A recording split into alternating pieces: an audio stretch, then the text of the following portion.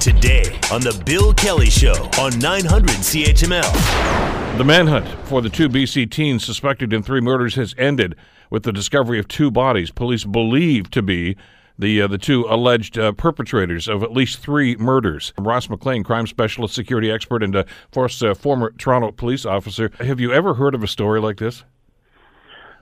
Yes. In the terms of this, I want to frame it in this terms. Yeah.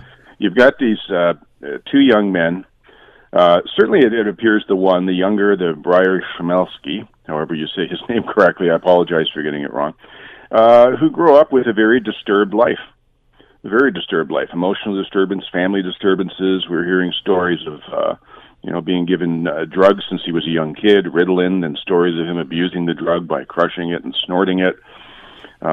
Playing violent video games, involved with Nazis and the whole thing. We're starting to see a bit of a trend here with young men of this generation who have grown up surrounded with broken families and doomsdays since they were born almost. They were born, to the year 2000, the world's going to end, all the computers are going to stop. And then it went on from there to all the other things. The economy collapsed, then they couldn't get a job, and there's a lot of non-hope for a lot of these people.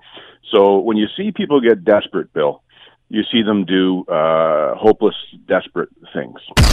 The Bill Kelly Show, weekdays from 9 to noon on 900 CHML.